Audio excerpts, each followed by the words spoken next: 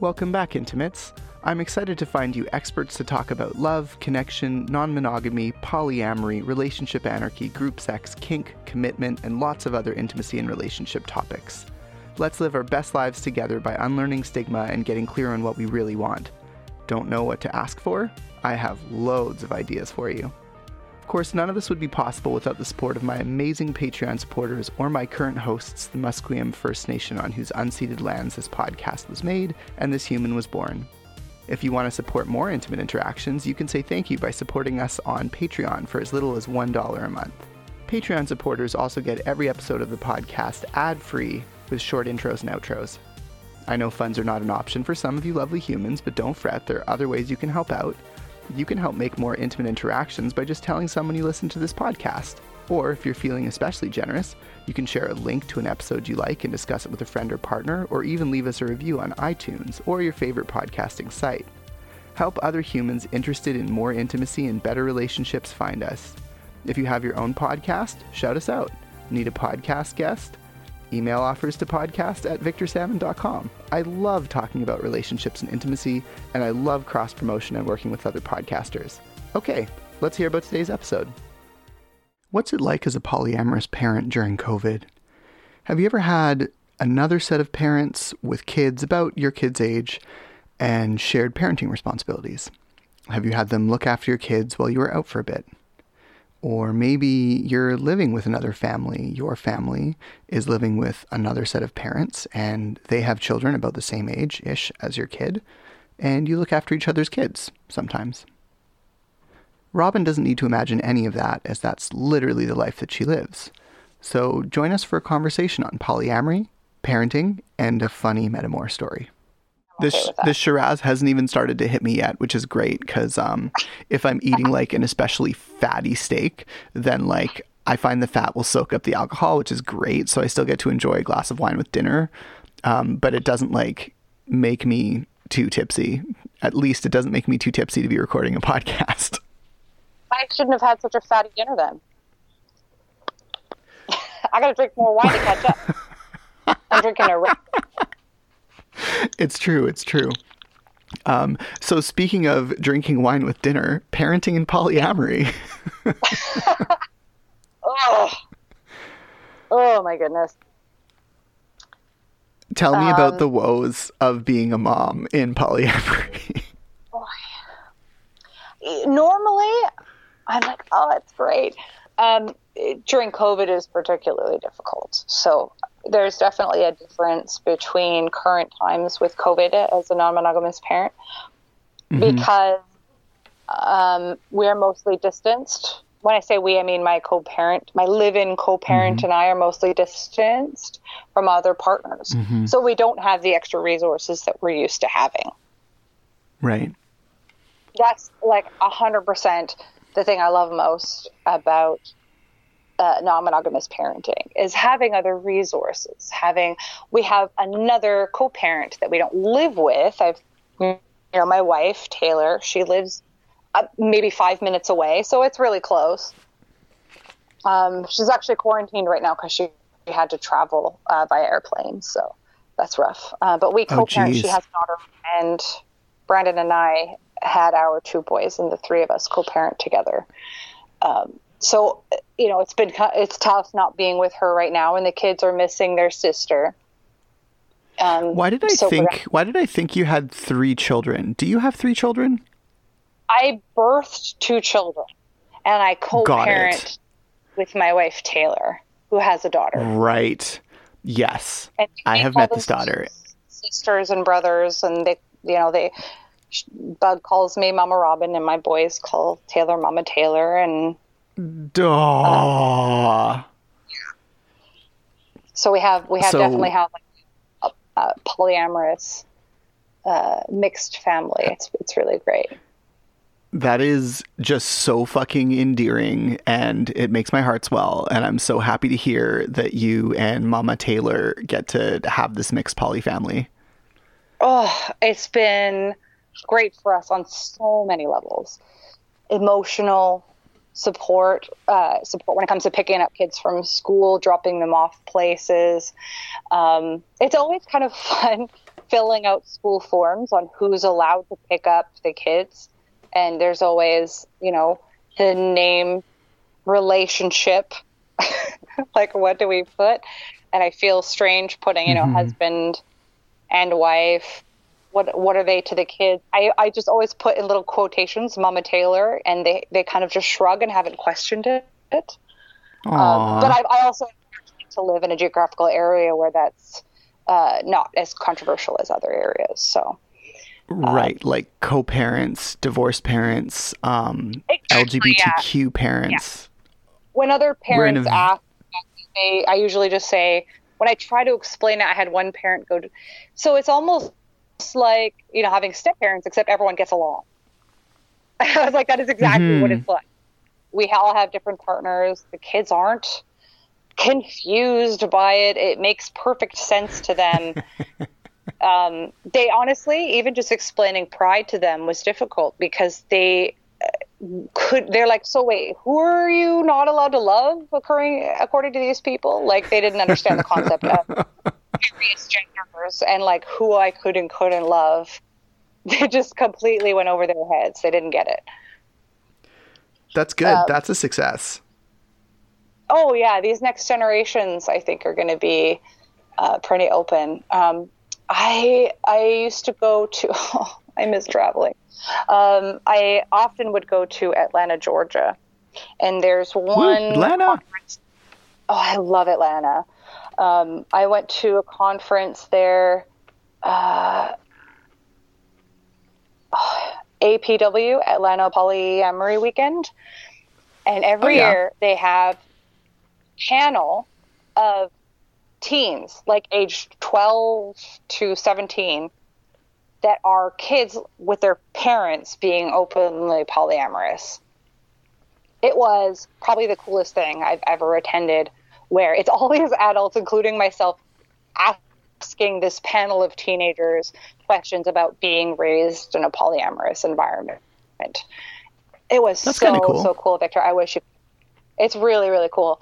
And, my kids are still young. They're 5 and 6 right now. So I had questions, my concerns were, what if other parents, it's not the other kids I'm worried about, it's other parents. What if they maybe don't want, them to come over for a sleepover because they think we're sexual deviants?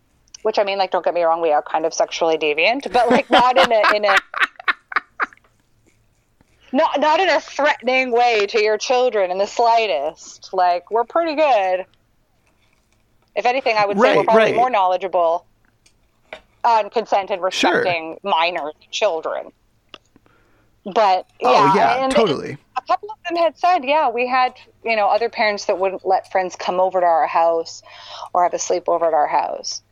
I thought, oh, that's so awful. But most of them kind of shrugged and were like, you know what?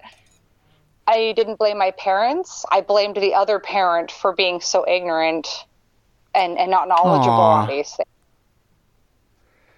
That is really sweet. Oh, it was a really, really cool panel. It was one of my favorite things ever. So it should be interesting to hear what my kids say in the future. Right now, they're still quite young and don't really grasp. Again, like I said, they don't even understand the difference between being straight and being queer. I doubt they would understand the difference between non-monogamy and monogamy. If you tried explaining it to them, they'd be like, wait, so you can only love one person? And the funny thing is, when you talk about these more expansive identities that allow more different things, they are less restricted. So by definition, like, a non-monogamous person can practice monogamy. Like, I identify in my bones as someone non-monogamous. It's important in terms of like providing autonomy for my partner, not making my partner feel like they've missed opportunities. Like that kind of thing. Like, if something is going to make my partner happier and lead like a more fulfilled life, I personally feel like I'm not willing to stand in the way of that. I would feel terrible standing in the way of that. Having said that, if for other people, their values lie more in line with security and like, you know what I mean? Like, I can understand more traditional individuals being like, yeah, I need the security, or I want the security, or I think there's something special about, saving everything about your sexuality for one person. I'm like, cool, I don't agree, but like, obviously they're welcome to believe what they want to believe. So like, by definition, like, we have the choice to have straight sex if we really want to. It doesn't make us not queer. We can have straight sex. So trying to explain to kids that understand queerness as being totally okay, or like, why would you need to expressly tell the world you're not willing to sleep with certain groups of people when you could just be like, oh, I just prefer these people. Same with non-monogamy. Yeah. With that teen panel I saw, it was interesting because someone did ask the question to the kids, like, so do you think you would be non-monogamous or do you think you'd be monogamous? And I'm pretty sure all of them kind of shrugged their shoulders and were like, but I think a good 2/3 of them were like, I don't know, I'm probably monogamous, but like, I don't really care like what happens. I don't know what's going to happen. So I loved that even though they expressed mostly that they'd probably be monogamous, that at the very least that they were completely tolerant and understanding of alternative relationship dynamics. Right. And there's always a situation where you can be... The youngest is, we all joke that he's like the quote unquote normal one. I'm waiting for the day.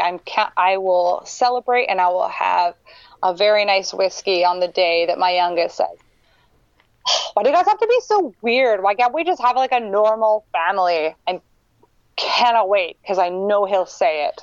I don't know how long, but he's going to say he's like the normal one. But at the same, he's going to have a straight coming out. Oh, he will. He's going to come out to us as straight. He's going to come out to us as monogamous or whatever, and we're going to love him anyways. It's totally fine. But he's. Are you sure? I'm not sure that's natural. but the thing is he'll be knowledgeable on the fact that we're a little quacky, but like we're a healthy family, and that hopefully I don't want to make assumptions, but like we kind of joke he's going to be the normal one, and that's adorable, quote unquote normal, but he'll have knowledge of these things going into the future, right? Like hypothetically, he grows up to be vanilla, monogamous, liking normal things. I don't know, sports, like what do normal people like, but he'll still have some knowledge and understanding like some of my muggle friends do. I have muggle friends that work with public health and community, and they're really aware of maybe kink things or non-monogamous things, and they've told me that knowledge has come in handy with dealing with the general public and being more accessible. So at the very least, whether or not our kids, we don't care whether or not they're monogamous or not. I don't care, as long as they're happy and healthy, right? Like you do your own thing, as long as that they're making the decision for themselves, no one else is making that decision for them, and they're healthy and happy. But at the very least, they're going to see things that are different and will therefore, I would hope, be more tolerant of other people that are different from them. Yeah. That was my rant. I think of, folks that grew up reading Harry Potter like myself. Studies have shown that people in our generation that grew up reading Harry Potter were more likely to be tolerant of alternative lifestyles or religions or sexualities or anything like that. Hard to say, though, because some Christian parents banned that book. Just say it. J.K. Rowling is very problematic, but that I don't think that negates the lessons of that people that have read those books have enjoyed. I agree. I can enjoy that transphobic author's work. Yes. So am I to understand your youngest is one of those people that's going to grow up to win games of I Never? You mean Never Have I Ever? Oh, yes. Yes. Sorry. It's called Never Have I Ever. I still don't know whether I win or lose because I always drink all the time when I play that game. So is that, is that winning or you have to drink every time? I don't know. Can you tell me, is that winning or losing? So I feel like only the sluts among us would be like, I never know whether I win or lose at Never Have I Ever. Right? I'm like, is this bad that I've done those things, or should I be proud? Because I'm kind of proud and I'm getting hammered. I think, honestly, the point of that game is for people who want to get hammered and do naughty things, introduce themselves and identify themselves to each other, while all the really prudish people are like, yay, I win. And we're like, yes, you did win. Yeah. And, I'm glad you enjoyed your 2 sips. Yeah, really you won. It's very sex positive and kinky people, because I like doing something really specific and outrageous and watch someone drink, because there's always going to be someone drinks when you name something like incredibly specific and outrageous, just to see if someone has it. It's so much fun. So the thing is, Never Have I Ever is all about picking things you haven't done. So I prefer the I have done at least twice. Oh. Because it like weeds out people who have tried something once, and you're like, I have done at least twice, like fisting someone, and then a few people like shyly. Yeah, and then the goal is to be the first one to get to 10 drinks is what I would normally play. We're at 10 sips. Right. I have not played that version. That sounds really interesting. And I feel like I would need to have my wits more about me to play that game and understand it better. It's so much fun. It's like the reverse of Never Have I Ever. You're like, twice have I done blank. Twice or more have I done blank, or like at least twice have I done blank. And then people start talking about the weirdest shit they've done because they're trying to get points, and you get to learn some neat things about people. Oh, that does sound like fun. We need to have like a Zoom event and play that. That sounds like fun. I have only ever done twice. I've only ever done the Never Have I Ever. And yeah, I have a hard time coming up with things I haven't done. And I also get hammered. So, I mean, like, I consider that a win mostly, but it becomes more challenging to kinkier people I play with, because then we can get really creative, as opposed to, I love my Muggle friends. I do. I actually just did a sexy bingo on my YouTube channel, and my Muggle friends that I have a couple Muggle friends that I still see from high school, and they love me and I love them. And they were like, we wanted to play your sexy bingo, but we didn't get anything off your bingo sheet. Can we have like a really, really, really tame sex bingo? And I was like, you know what? I know you're just joking. I'm not joking. Give me a list. And it was so hard to come up with 24 things to put on this sheet of like really tame things. But they did it, and we had a great time, and it was like, sex on top of the blankets. I'm like, what? Why would blankets matter? Like, what do you mean the light was on and that was risque? That was one of them too, or like with a pet in the room, or It was the dog is watching. Oh yeah, my cat. I mean, at first she's like, I want attention, and then things get intense, and she's like, I'm out of here. I feel like at this point my cat is like, I've seen some shit. I could just see the look on a cat's face thinking that. That's great. I'm like, literally, cat, you can go anytime. The cat's like, no, I'm cool with this. No, mine is, she's interested, like, oh, people, I want to be pet. And then it's like when you could see when she realizes what's going on. And like her ears go back and her eyes are really wide. And she's like, I do not want to be here for this right now. This is too much for me. And she leaves. The humans are petting each other. It's mostly when like a vibrator comes out or something. And she's like, nope, this is too much she's for me. Like, she's quite vanilla. It sounds like a miniature vacuum monster. I have no desire to be anywhere near that. Yeah. Which is funny because speaking of non-monogamy, and kind of, parenting, I sometimes, and especially you meet people in the non-monogamous and queer community that consider their pets to be like another quote unquote partner, at least another part of your life that requires your attention. Mm-hmm. And even my old roommate and Fox, Fox. Yes. We used to live together, and they have a dog, and I have a cat. We lived on different levels of the house. And we would joke that my cat and Fox's dog, they were like metamors that didn't get along. Aww. Because, yeah. I mean, the dog really wanted to get to know the cat, but my cat does not like other animals, let alone dogs, and is very jealous. And we like to joke that my cat and I have a mono-poly relationship. That my cat is monogamous. She does not have any interest in anyone else. She's very selective about who she likes, but she's all over me. She definitely craves my attention, and I have to be like, I am not monogamous, cat. I have other people in my life. Right. And so when Fox and I would we'd have like our family dinners and have the dog and the cat in the same room, the dog would be like, hey, I'm interested. You want to be my friend? And the cat would be like, get out of my face. And so that was a struggle. And we're like, this is just a part of our relationship dynamic. We have to try to make this work. You don't have to like each other, but you have to be able to be in the same room and be civil towards each other.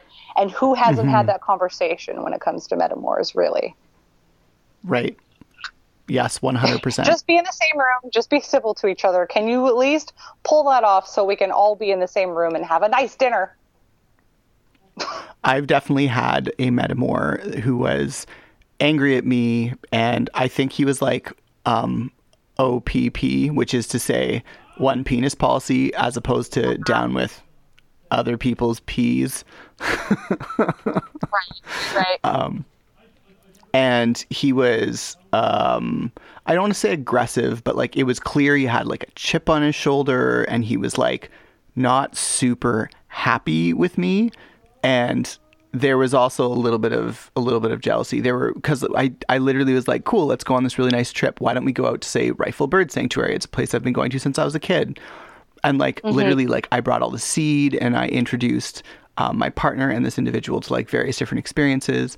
And there were points where like people were kind of struggling with something, like they couldn't feed a chickadee or something. And I was like, oh, here, like if you want, I have some like black sunflower seeds. Like chickadees really like black sunflower seeds. But if you're just offering that like duck millet, they're not going to land in your hand. And I like helped them. And then like within like a few minutes, they had chickadees landing in their hand. And they were like, oh my God, this is so amazing. Thank you so much. And he was like, wow, you're just like a tour guide over there. It's just like the jealousy with this one is strong. And wow. By the end of the trip, it was sort of clear to me. I was like, yay, we did it. And I think he was like ready to go home. And then when I talked with my partner afterwards, my partner was like, well, he did say Victor's a really hard person to dislike. Oh, it's true. You're incredibly likable. Oh, thank you. He was so upset when I knew things about birds. I'm like, I'm sorry, I've been coming here since I was like 8. I didn't pick this place to make you feel uncomfortable. Oh, Metamoris. Oh, yeah. I mean, ideally, good times, but, that's the case. And that is, I feel like that's just can be translatable into so many different situations in our lives. And, like, we just have to be adults and figure it out. Sibling rivalry. Oh. Or, I mean, a lot of people, I think I remember, as a kid not getting along with someone in my classroom. I was like grade 1, and I learned for the first time that someone didn't like me. And I'm like, what? How could somebody just not like me? And that they, weren't particularly mean towards me. They're just like, oh, I don't really like you. And I'm like, I just tried everything I could to make this person like me, which didn't help. This person just didn't like me. And my mom's like, sometimes there are just people that are not going to like you. You're going to meet people that you're not going to like. A lot of times you're going to end up working with somebody that you don't like. And that's just a part of navigating, being a human being amongst other human beings. You have to make things work, and you don't have to like each other, but, try to be civil and polite to each other, make it work. And that's the best that you can do. That's a win. I don't have a policy where because I know people have asked me this question, like, do you feel like you have to like your metamors? I don't believe that at all. I don't think really it's like to get along. Like, that's really ideal, and it makes everything so much easier, but it's certainly not a requirement by me. I don't 100%. Have to like you. I'm not the one dating you. Like, right. That's somebody else dating you. I don't have to like you. Like 100% that's true. And it is, I was also the kid in school that was like, wait, this person doesn't like me? What am I doing wrong? What can I do differently? Right? How do I make this person like me? That's a huge realization. Yeah. It's difficult, and it's very impactful, I think, as a young human being, to realize that there's somebody that just doesn't like you, and there's nothing you can do to really change it. I don't think I ever came to that realization. I think, like, as an adult, I'm almost there. It's almost like the harder you try, the less likely they're going to like you. And it's not necessarily a personal reason. Sometimes people just, I would see it as a matter of compatibility. I've certainly met people that I didn't like, and not over anything personal. It was just like, personality type or compatibility. My co-parent has brought home someone before for dinner that just irritated the crap out of me, and I like most people. It was just it was like she'd had her first year of college and knew everything. Oh no. You know what I mean? Like, she was really young, very eager, and interesting to talk to, but it was like, oh, sweetie, you've just barely started. Yeah. Like, she had so much to learn. I know your eyes are being wide open, but shh. And I found she's very, very sweet. And it's like, I said how it's like sometimes you do everything you can and that person doesn't like you. I was like, I'm trying to do everything I can and I still don't like you. It wasn't anything. I tried to talk to her. I tried changing the subject, and I found her so irritating.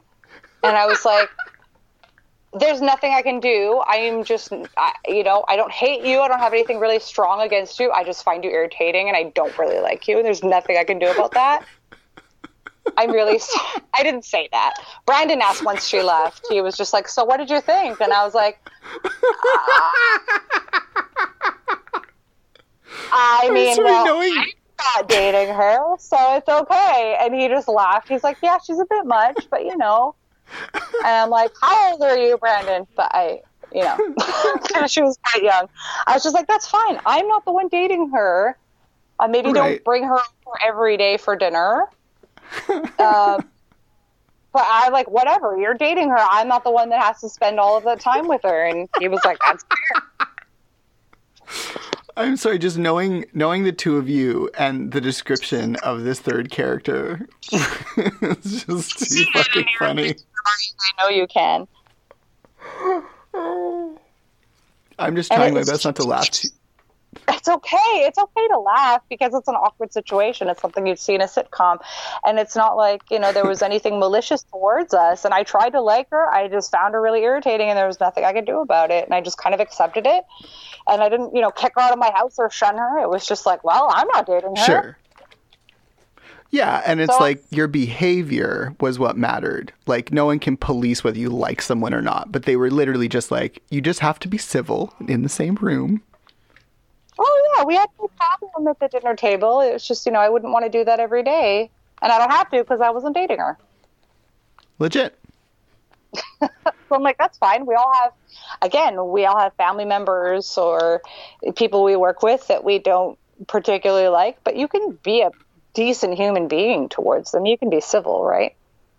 Right. Well, there's that issue of like if really intense jealousy or insecurity or envy or exclusion or possessiveness or any of that kind of like aggressive or really negative kind of thinking crops up. I also want to like shout out Tristan Taormino's Opening Up, which is a book mostly focused on monogamish marriages, but the way that she picks apart jealousy as envy, possessiveness, insecurity, and exclusion is honestly, it was helpful for me. And that was the one idea I took away from that book and was like, this is useful. Totally. Yeah. I've seen her speak actually in person, and she was really good. She's a good speaker. Yeah, I saw her Consent Summit keynote because I went to the Consent Summit in Washington. Oh, nice. I saw her at KinkFest as a keynote. Oh, cool.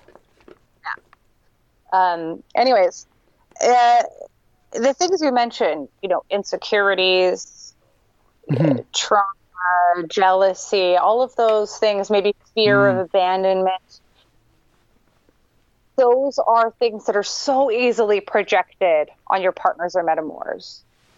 100%. But yeah, those are things that you can only fix from inside yourself, I know this sounds like wooey as fuck, but really, like, that stuff you need to work on with yourself. The more work you do on yourself, the better you'll do in your communication and relationships.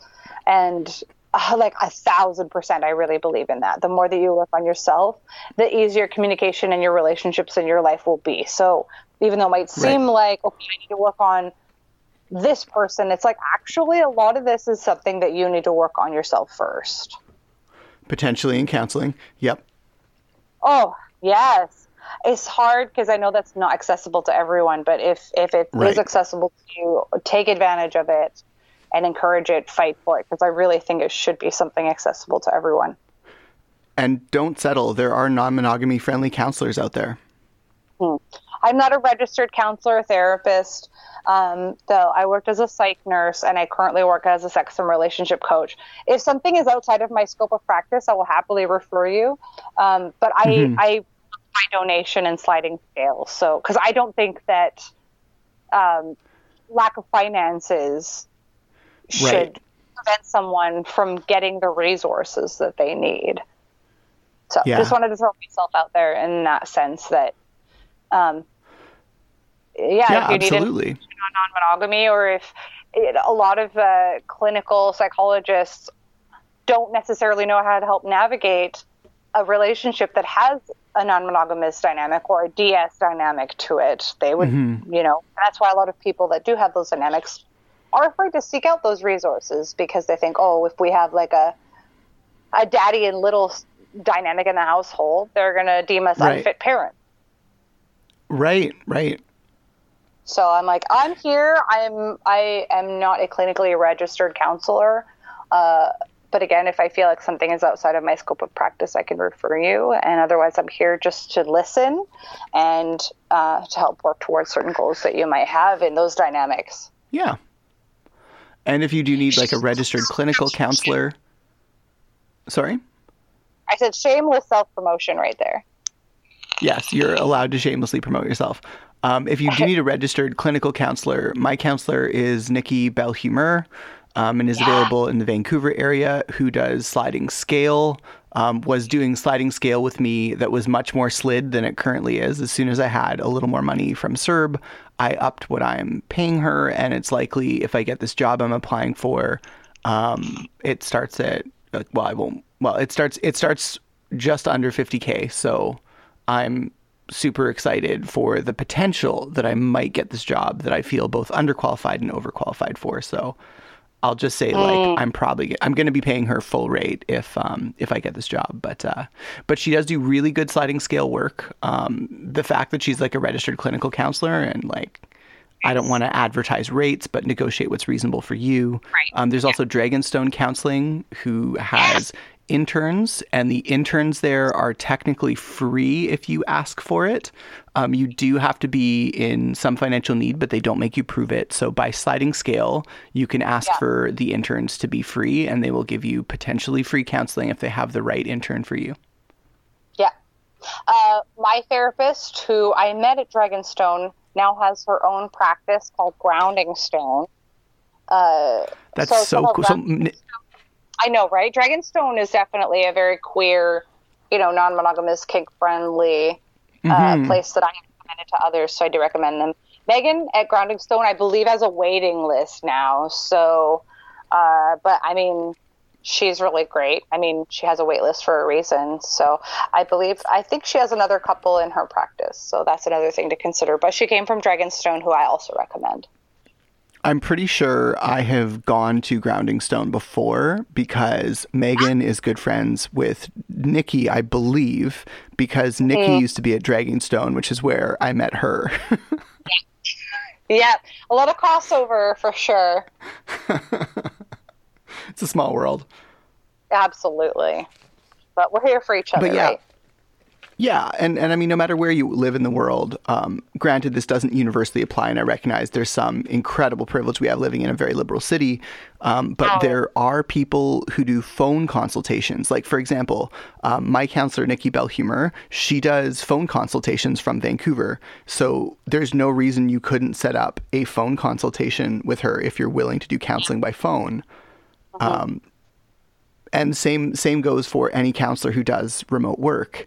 It's not ideal, like it is better in a lot of ways to do in-person counseling, especially if you're working with like a somatic therapist.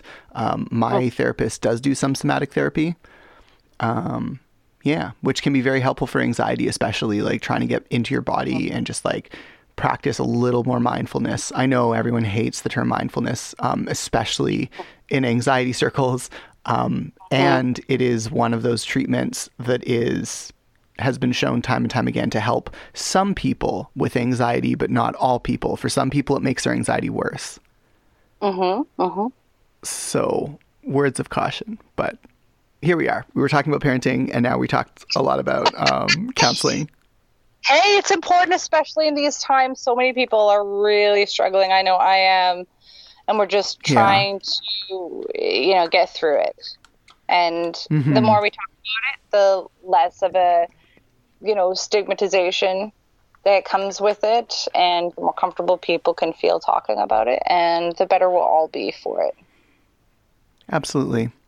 Well, thank you so much for talking with me about parenting and non-monogamy, Robin. I really appreciate it.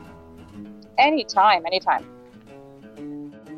So how was it, Intimates? Did you love something you heard, or maybe you're upset by something I said? Leave your comments on facebook.com/intimateinteractions, or you can go to patreon.com/VictorSalmon, where you can find our Discord server. All of these communities are available on intimatepodcast.com, and I genuinely look forward to speaking with you soon. If you liked it, please consider helping us pay for show costs over at Patreon for as little as $1 per month. It's incredibly helpful. It's just $1 a month.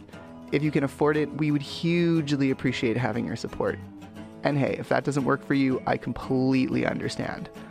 You can also help out by going to leave a review on iTunes or other favorite social media platform. Social proof like that helps so much with visibility and audience building. It helps other intimacy and relationship nerds find us. And if any of that just sounds like too much work, you can always do something really simple and it still goes a long way.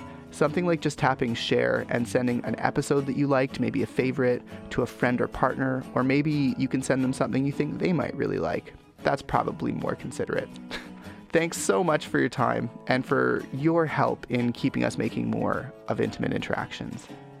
Oh yeah, I almost forgot. The intro music was Driving in the Rain by Timecrawler, and this outro music is Acoustic Blues by Jason Shaw.